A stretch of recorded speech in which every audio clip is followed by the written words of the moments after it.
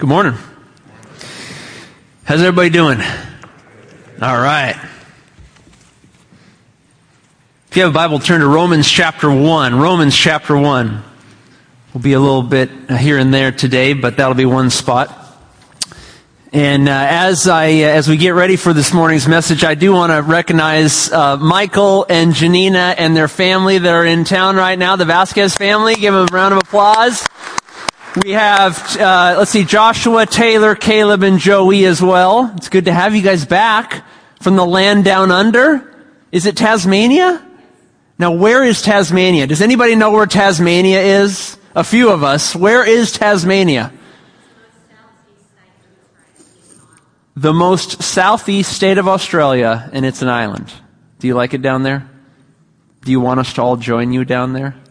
We miss you guys. We have missed you so much. It is really good to see you. For those of you that don't know Michael and Janina and their beautiful family, they came here from Camp Pendleton. Michael was a Marine, and they came as a Marine family to our church, blessed us with a few years of their presence and their joy and their energy for the Lord, and then they made that decision to move all the way to Tasmania, and we shed a few tears, but we're glad you're here just for a short time visiting in the States. It's very nice to have you.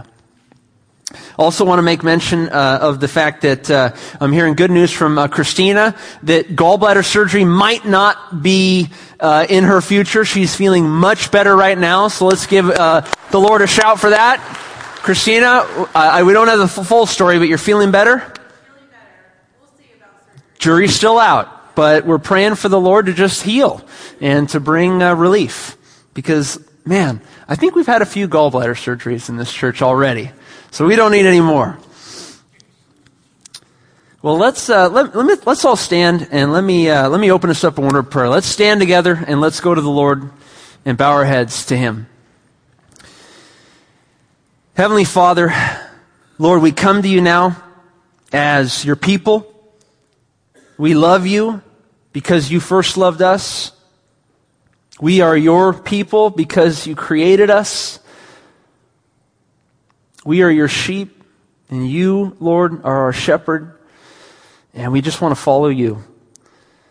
And you've given us your word to do that, Lord, and so help us to read it, and to know it, and to walk in it.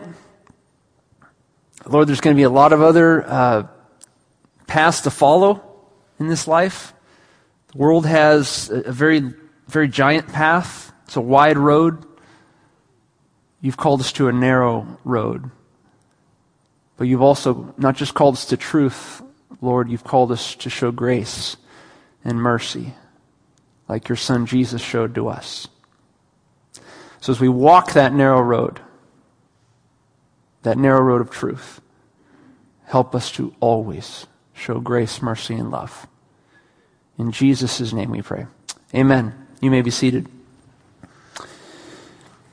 I thought long and hard about what churches did in various times of American history. I wondered what happened on Sunday, April 23, 1775, 4 days after the Americans and the British went to war in the Battle of Lexington and Concord, the battle that began the American Revolution. I wonder what happened 4 days later after that battle on Sunday morning in pulpits across this nation. I wonder what happened on March 8, 1857, 2 days after the Dred Scott decision, when American Christians gathered in churches and pastors had to explain to their people why the Supreme Court in 1857 ruled that African Americans were less than human. I wonder what pastors said 2 days after Confederate soldiers fired on Fort Sumter. Civil War began on a Friday. I wonder what happened 2 days later in pulpits nationwide. I wonder what happened at Sunday evening service when on Sunday, December 7th, 1941, America was attacked by Japan at Pearl Harbor. I wonder what Pastor said 6 days later on January 28, 1973, 6 days following the Supreme Court decision on Roe versus Wade, which legalized abortion nationwide. And I think, though I wasn't alive for any of these things, some of you were there for at least two of these. I think that the issues of the day were addressed.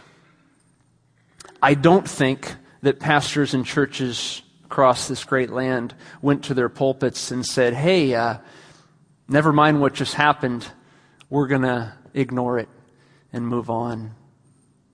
No, I think that it is incumbent upon places of worship and upon myself as a pastor to speak and to address the issues of the day, even when they're sensitive, even when they're unpopular, even when they spark great emotion and opinion and even action. I think the Bible and I think the Lord would have us address the issue in our day. And that is, how are we going to respond to gay marriage? Today's message, responding to gay marriage. Responding to gay marriage. I've got an image there. That's not a photoshopped image, actually. That's an image from Friday evening at the White House. That was a representation of the gay pride flag, which our president saw fit to display in lights in front of the People's House. I want to ask a very simple question. What happened on Friday? What happened on Friday? And I invite, Tom and I spoke briefly, we invite the junior high and high school to join us today. Tom would have addressed this matter in the barn. We thought it best that we address this as a whole family. So youth, junior high, high school, you're here with us today, and you can learn a lot today too. What happened on Friday? First thing I want to say is this. On the basis of the Equal Protection Clause of the 14th Amendment of the U.S. Constitution, the Supreme Court of the United States has declared marriage to be a genderless institution. So we have the 14th Amendment. I'm no history buff. David Bennett can educate you on the 14th Amendment. But there's a clause in the 14th Amendment which provides rights, equal protection rights to Americans of all shapes and sizes and different stripes. And based on this 14th Amendment, the Supreme Court ruled in a 5-4 decision that marriage was to be a genderless institution. Therefore, number two, now same-sex persons will now be eligible to marry under U.S. law. This decision was based on the 14th Amendment. I encourage you to go read it. Look it up, read it, be familiar with it, understand what it says. We should know our history. We should know our U.S. Constitution. Number three, it remains unclear just how much further the court will expand the definition of marriage to accommodate other groups that are knocking at its door. The reason I say that is because of what was written in the minority opinion objecting to this decision. There were 5 justices who voted in favor of gay marriage, to say that gay marriage is the law of the land from California to New York across this great plain. Gay marriage is available to all. And the minority responded, and particularly Chief Justice John Roberts, I read his dissent, and he had a very fascinating statement in his dissent. He said that the majority arbitrarily puts the number 2 in their decision. In other words, it's a genderless institution, so it's no longer an institution based on what gender you are, but it's still an institution where there's 2 people involved. And time and again, they insert 2, they insert 2, they insert 2. And Chief Justice John Roberts asked the question, why are they arbitrarily inserting 2 if they are arbitrarily removing gender from the equation? Suffice to say, Roberts went on to argue that all of their arguments in favor of gay marriage, in which the number 2 was found, could be substituted for the number 3 or 4 or any other number, and the rationale of the majority would still hold. it remains unclear how much further the court will expand the definition of marriage. Polygamy, polyamorous relationships, incestuous relationships, adult child, God forbid. But we have opened up a very unique door in American history, and the minority justices saw it as clear as day. 4, it remains unclear how the courts will rule when the free exercise of religion, that is the First Amendment, runs into the new so-called constitutional right of same-sex marriage. First Amendment, freedom of speech. Also in the First Amendment, Congress shall make no law respecting an establishment of religion or prohibiting the free exercise thereof. And so what we're saying here is that it remains unclear, it's foggy, what's going to happen when the 14th Amendment, which apparently grants same-sex marriage, collides with the First Amendment, in which men and women across this nation exercise their religious viewpoint, exercise their faith, make statements about it, take action about it, prohibit action about it, and so on and so forth. It remains unclear how the courts will rule when the free exercise of religion, the First Amendment, runs into the new so-called constitutional right of same-sex marriage, when the First and the 14th collide.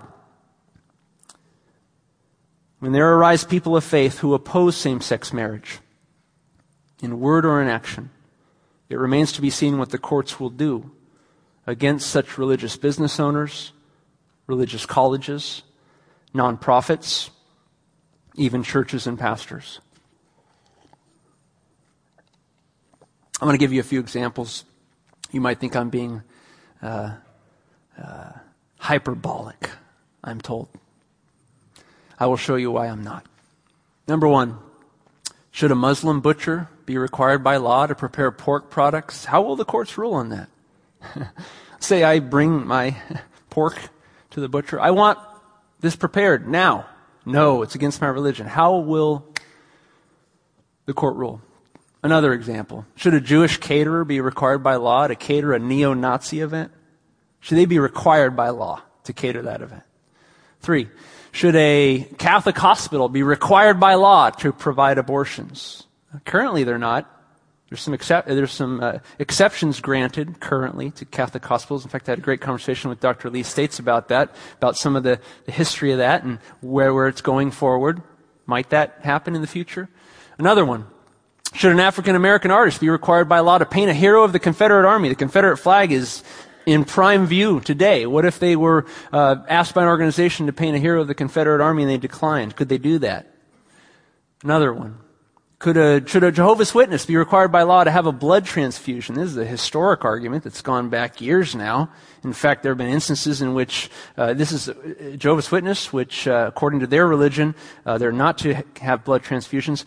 And in some cases, states have forcibly taken their children and given them blood transfusions for their health.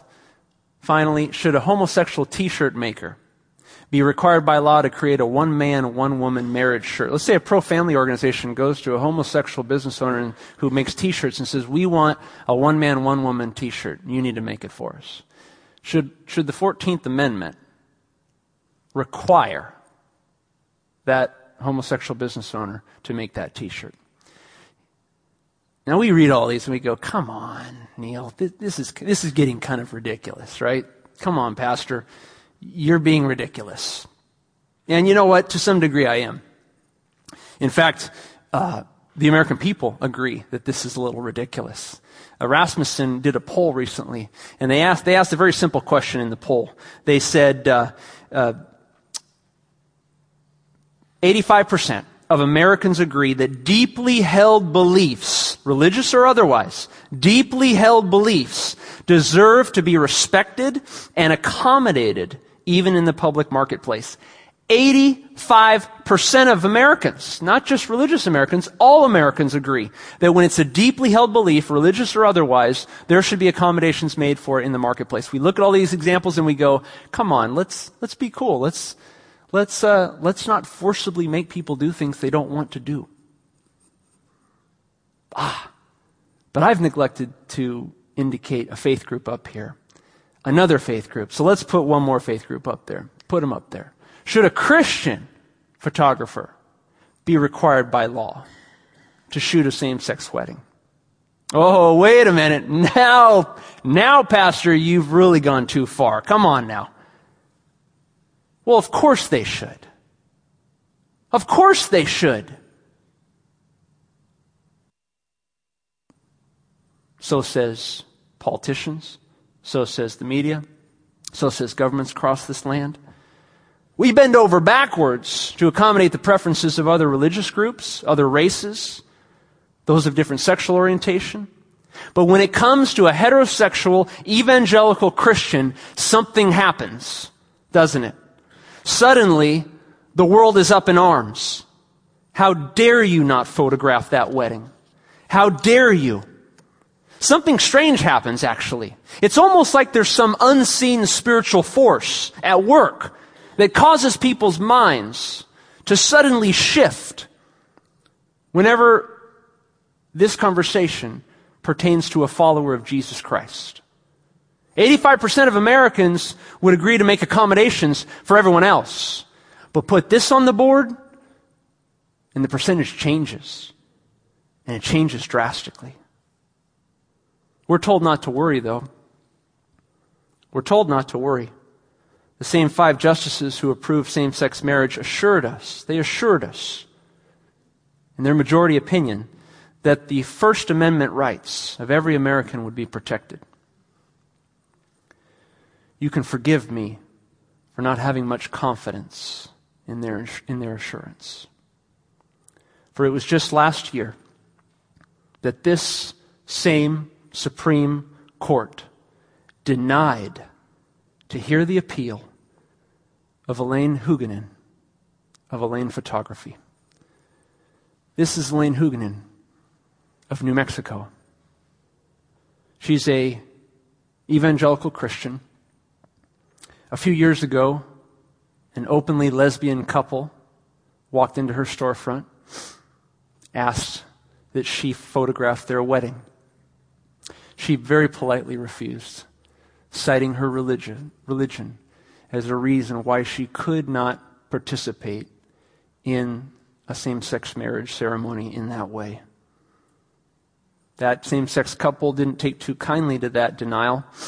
They took it all the way to the New Mexico Supreme Court, which found Elaine guilty of sexual orientation discrimination, in which she was ordered to pay a fine and attorney's fees for the case.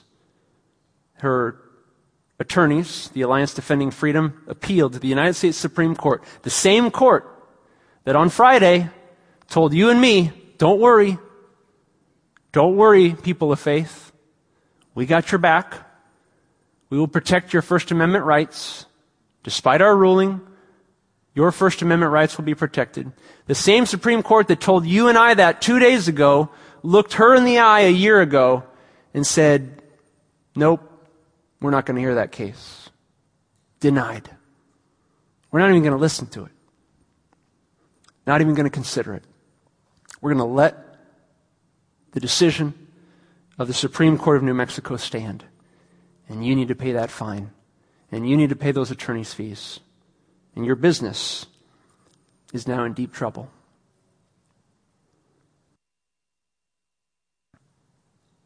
Just 1 year ago, the Supreme Court had an opportunity to tell America just what would happen when the First and the 14th Amendment collided.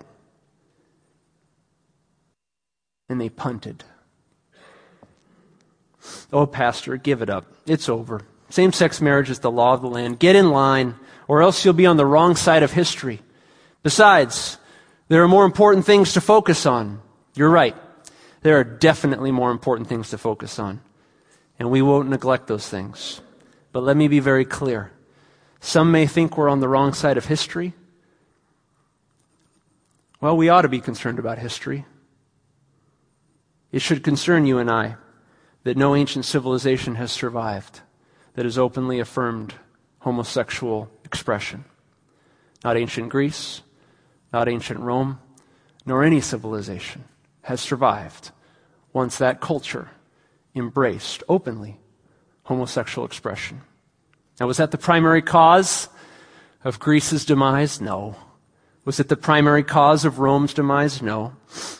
But if we're talking history, maybe it's relevant. Was it a factor? Was it a factor in the demise of civilizations down through history? Well, my faith and my scriptures that I hold dear lead me to believe so. More important than history is His story, God's story. And this book that we hold in our hand, it is His Word, the very Word of God. And it tells a story about this present crisis. He has something to say about this present crisis. And before you and I render opinion on same-sex marriage, you would be wise to read it and to listen to what His story has to say about it. I want to mention 6 things today. 6 ways. 6 things that the Lord is asking us to do on your outline there. What does the Lord ask of us now in light of the Supreme Court decision that gay marriage is legal across this land? What does the Lord ask us to do in responding to this? Number 1, very plainly, let Scripture inform your view of homosexual expression. Let Scripture inform your view of homosexual expression. You know, Thomas Jefferson was a deist, and there's some beautiful stories of what he did in American history, and then you look at his religion and you realize what he did, and it's kind of mind-boggling. Thomas Jefferson would take a razor and he would cut out portions of God's Word from his Bible, and he would paste it onto another page. What he was cutting out were the pages that he liked. As a deist, Thomas Jefferson believed that God was transcendent. He was other. He was outside of space and time. He was outside of interest in all things earthly. And so Thomas Jefferson, because he believed God was so remote and so distant, he believed that all the supernatural acts upon this earth could not have been. He looked at the miracles of Jesus in the Bible. As he read the Gospels, he looked at the miracles and he said, these could not have happened, because that's not what God does. And so he would take out the pieces of Scripture that he liked and would paste it there, and he would leave the rest in the Word of God that he didn't like. And he closed the book and he let it go. Look up the Jefferson Bible. You'll read a very unique version of the Bible. Thomas Jefferson cherry-picked Scripture to fit his own preconceived ideas of what it was supposed to say. If you and I want to cherry-pick the Word of God, go right ahead. But you will do so at your own peril. If you want to take a position on same-sex marriage before consulting Scripture, go right ahead. But you do so at your own peril. For God does not hold it lightly when we add or remove things from His Word.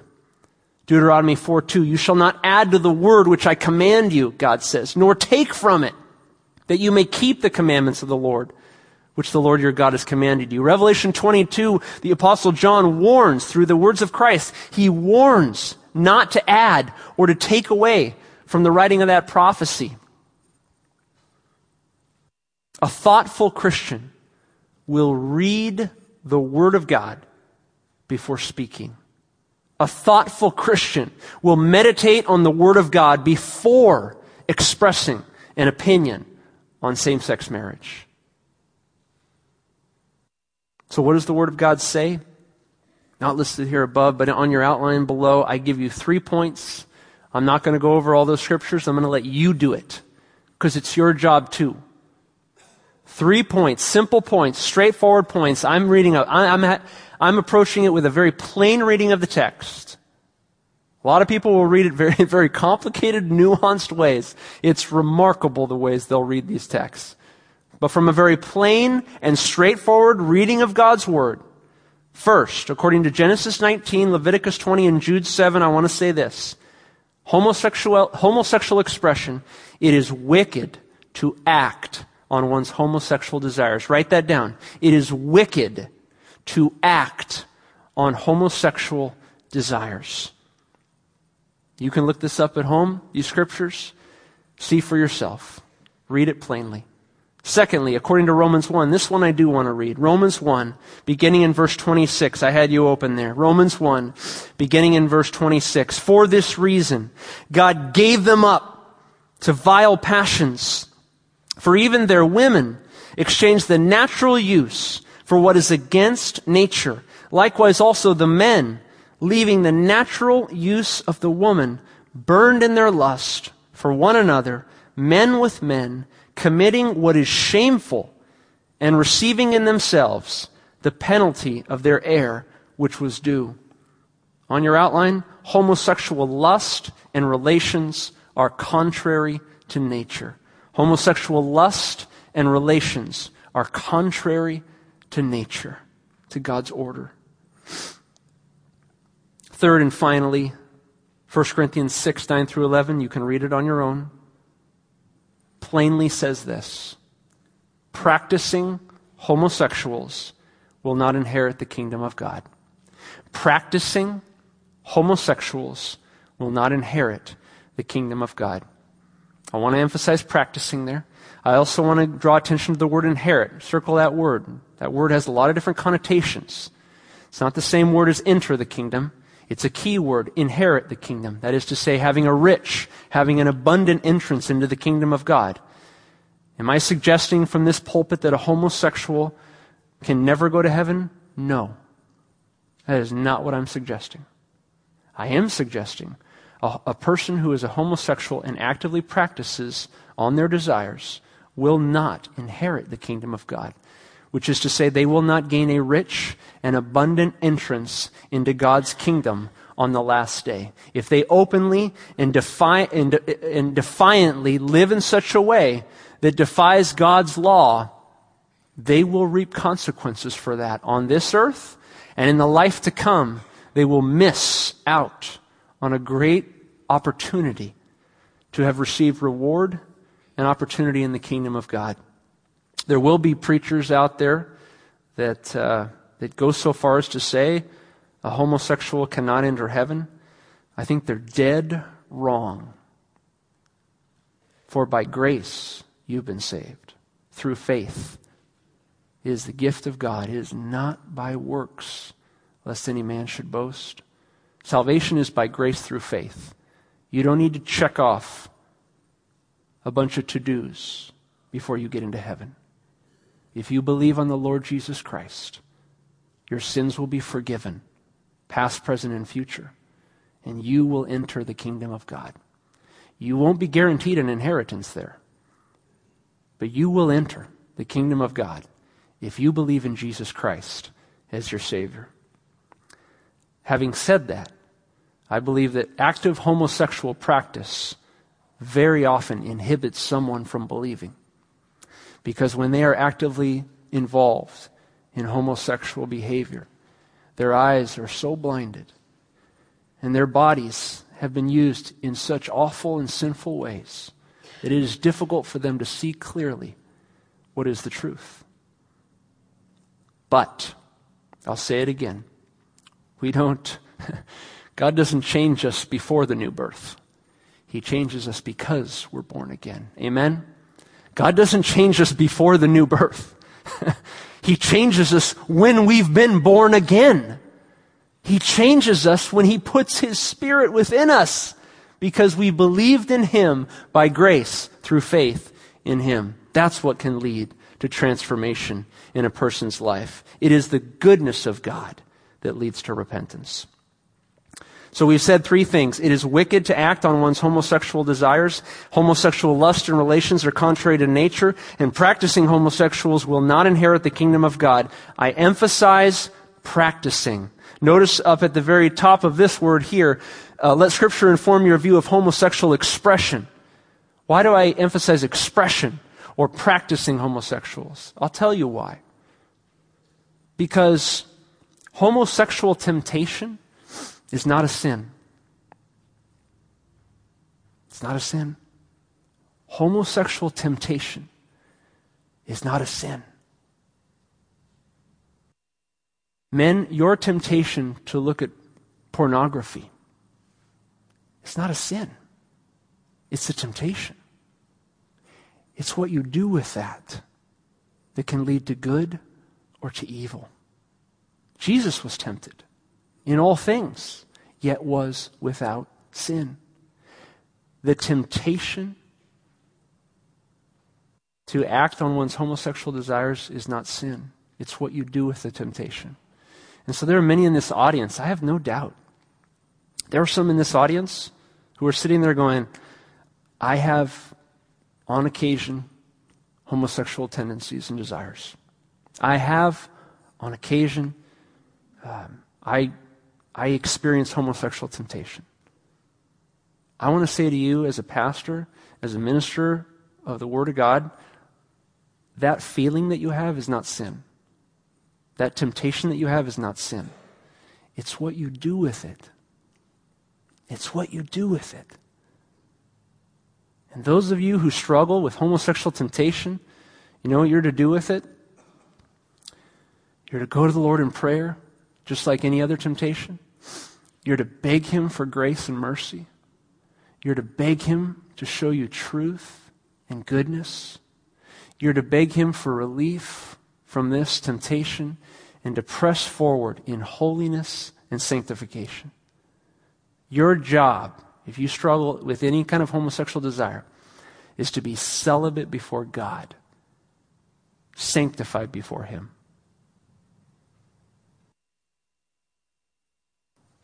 Let Scripture inform your view of homosexual expression, homosexual practice.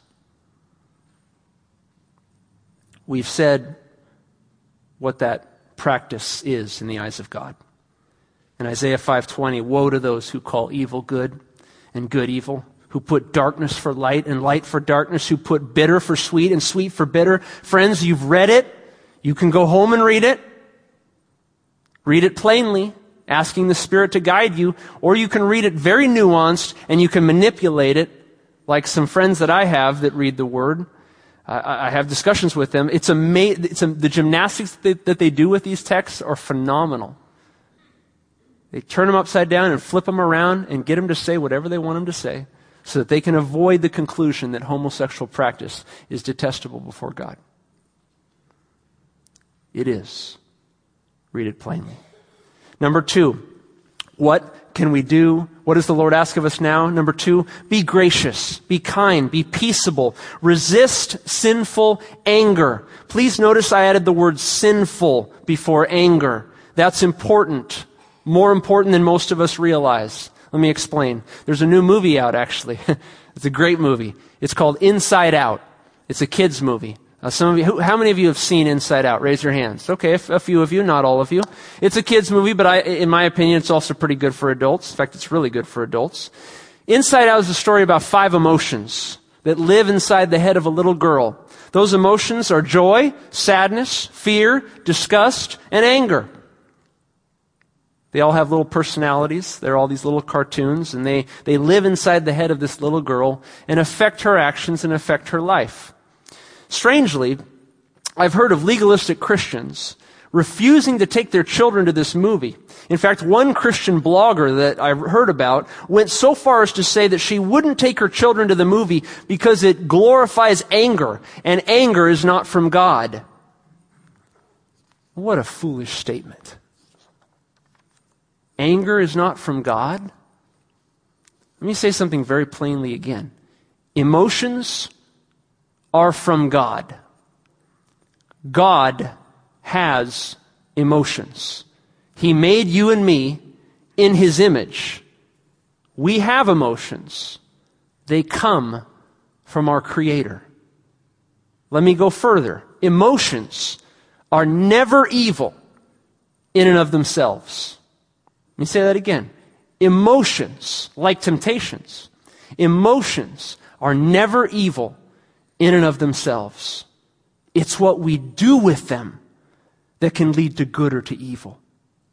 I hear parents tell their children all the time, don't be sad, don't be sad, don't be sad, or don't get angry, don't get angry, don't get angry. And I look at those parents and I go, what are you teaching your children? God has made us with the capacity to be sad. He's made us with the capacity to feel anger. God was sad. The Father was sad when His Son was on the cross. Jesus Christ was angry when there were greedy merchants in the temple. God has made us with the capacity to feel sad, the capacity to feel anger, the capacity to feel disgust. You might remember a portion of Scripture in which the Lord spits something out of His mouth. It's a church that He spits out of His mouth in Revelation 3 because He's disgusted by it, by its actions. Back to number 2 here. Resist sinful anger. Anger is okay, friends. Sinful anger is not. That's why Paul says, in your anger, do not sin. I am angry. That's one of my emotions right now. I am angry that my nation has turned towards same-sex marriage. Another emotion I have is that I am disgusted by it. I'm disgusted that my nation calls evil good and good evil. I'm also saddened by it. And it brings me a measure of fear. But while we experience all these emotions, and I want to affirm all of your emotions, while we experience these emotions, we must not allow our emotions to cause us to speak and to act in sinful ways. Be very careful, Christian, how you respond right now. Your witness is at stake. So be gracious, be kind, be peaceable. One man put it, we must not only speak Christian truths, we must speak with a Christian accent. And I encourage you, wherever you are, in dinner conversations, out in the marketplace, on social media, online, wherever you go, when you're addressing this matter, and any matter, but especially this one, do it with grace and kindness and love. You can have those emotions that you have. It's okay. I have them too. Go watch that movie. You'll learn all about those emotions. And sometimes you'll learn about bad expressions of those emotions. You can teach your kids about that. Quite frankly, I think a lot of adults need to learn that. It's okay to have the emotions. Keep them in check when it comes time to talking about this matter. Number 3, don't panic or despair. This is simple, but I want to be plain. Don't panic or despair. Many of us are thinking, oh my goodness, what just happened to my nation? We are now strangers and exiles in American culture. And to that I ask, what's the big surprise? What's the big surprise? Isn't that the story of Scripture? That God's people would enjoy blessings for a time and then experience significant portions of exile and suffering? Read the Bible, friends. You and I have been lucky. Not lucky, we've been blessed. We've been blessed. We've lived in a nation for so long in which it's been pretty easy. Well, guess what? That easy is about to turn to a little bit more difficult, and then it might get hard, and then it might get really hard. I encourage you to add to your nightly readings Isaiah, Jeremiah, Ezekiel. And when it gets really bad, I encourage you to read Lamentations and to find affinity with the people of God, with the real story of Scripture. Because we've had it easy for a long time. And if it gets difficult, all the more reason that we're going to be people of this book. Don't worry. Don't despair. Rest in the knowledge that God is in control. Jesus is on the throne. His kingdom is not weakened by man-made rulings that come and go. One I don't often quote, but a statement I highly respect. John MacArthur says this: religious liberty is not promised in the Bible. Note that carefully. In America, the Church of Jesus Christ has enjoyed unprecedented freedom. This is changing. And the new normal may include persecution that is new to us. There has never been a more important time for gifted men to help lead the church by capably handling the sword of the Spirit. Amen. And that brings us to point 4. Get ready to bless and love those who persecute you. On your outline, Luke 6, love your enemies. Do good to those who hate you. Bless those who curse you. Pray for those who spitefully use you. Get ready for persecution, friends, because when the First and the 14th Amendment collide in this nation, the Supreme Court, they say they got your back. They told you last year they don't. They don't. And they won't. I can almost guarantee it. Persecution's coming. What do you do in the face of persecution? The Bible tells you what to do. Bless those who persecute you. Love them. Pray for those who spitefully use you. Prepare yourself. When you're persecuted in your business, you will be. When you're persecuted at school, you will be. When you're persecuted in your nonprofit, in your personal life, in school, in church, you will be. Be ready to respond with love and kindness. Overwhelm them by your response. Let them be perplexed that you would respond that way. Number 5, so important to me, make your marriage beautiful in Christ. You know, one of the reasons we have same-sex marriage legalized today is because our marriages haven't looked very good. This is a critique of the Christian church that has been lax on the issue of marriage, that has been lax on the issue of cohabitation, that has been lax on the issue of adultery, that has been lax on the issue of pornography, that has been lax on matters of when divorce is permissible and when it is not permissible. Meditate on what the Bible has to say about marriage. Read good Christian books on marriage. Attend conferences on marriage. In your outline, there's a save the date for a marriage conference, October 9 and 10. I want all of you to go. It's going to be a great conference, October 9 and 10. Dr. Emerson Egeritz is coming to town, and he'll be just down the street in San Juan Capistrano at a church there. We're going to participate. We're going to be a part of that. Get counseling. You know that good marriages need counseling. Casey and I went to where are you, honey? There you are. We went to a pastors and spouse conference. We've been a part of a cohort now for 3 years. 3 little tiny retreats each year, 2-day, 3-day, 2-night retreats. At the last retreat, we signed up with the Christian psychologist who was a part of the group. He's one of the leaders. We signed up for one of his counseling sessions. And we go into the counseling session. He sits us down. He says, "So why do you want to meet with me?" And we said, "We don't know. We're just here for a checkup." There was no immediate need in our marriage. There was no immediate problem, actually. It's been going pretty well. We've been having a thriving marriage. God's blessed us. We sat down with Jim. We looked across the table at him. He says, "Why do you want to meet?" We said, "We don't know. We just want to get more counsel. We just want to get some more tips. We just want to get some more advice. Can you give us some perspective?" Get counseling. Good marriages need counseling. And there's many resources for that.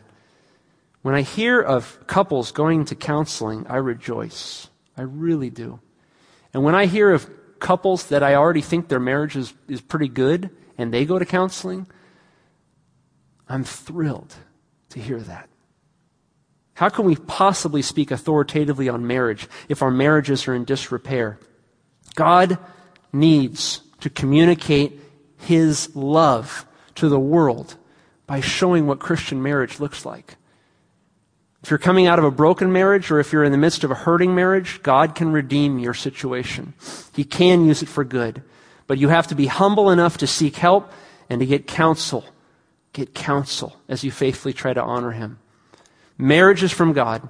It's a sacred earthly covenant. He's given it to us as a gift. And when Christ is at the center between a man and a woman, it shines in ways that all other earthly relationships pale in comparison.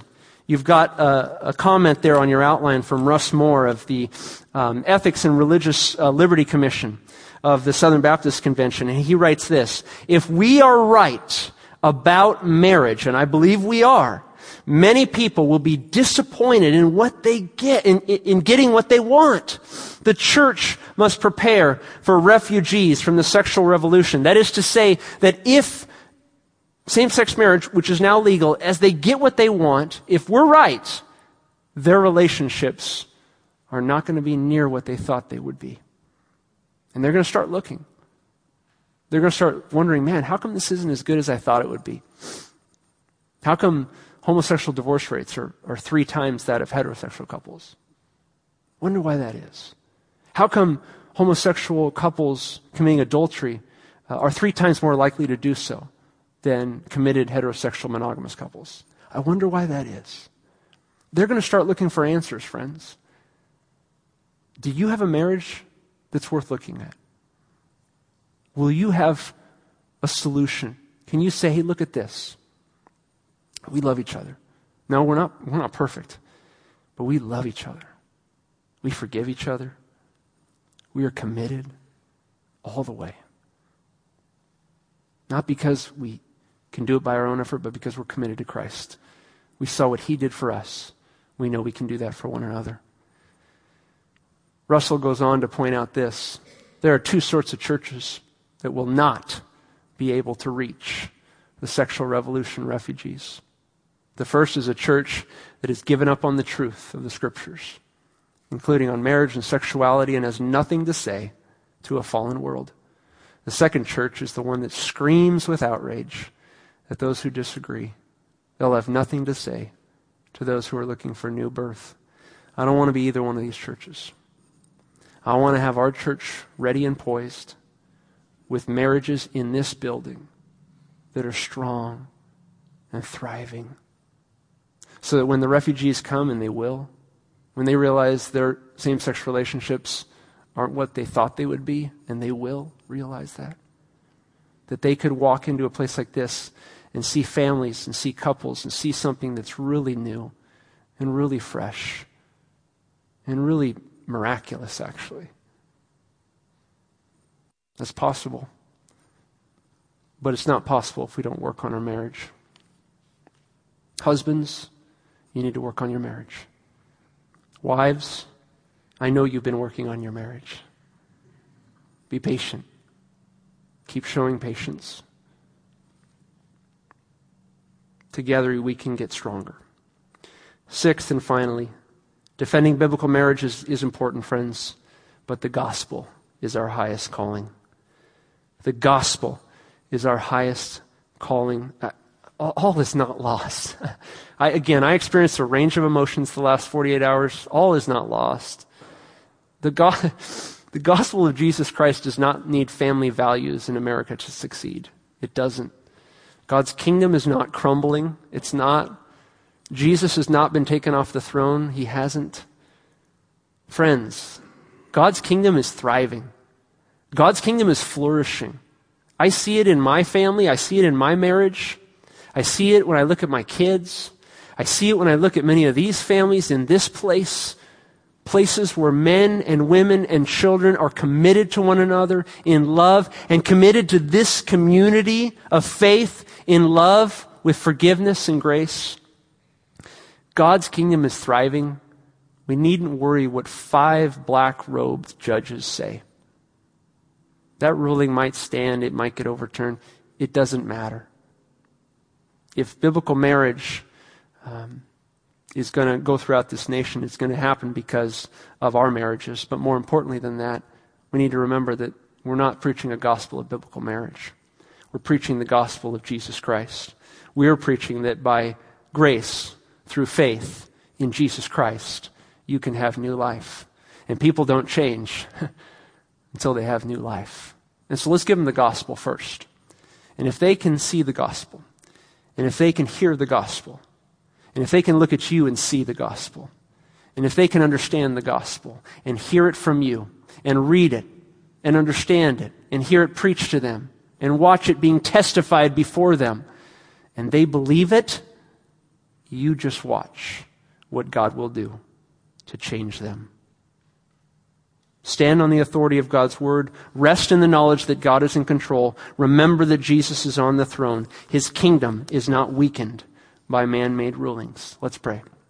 Heavenly Father, Lord, we renew again our first priority, which is you.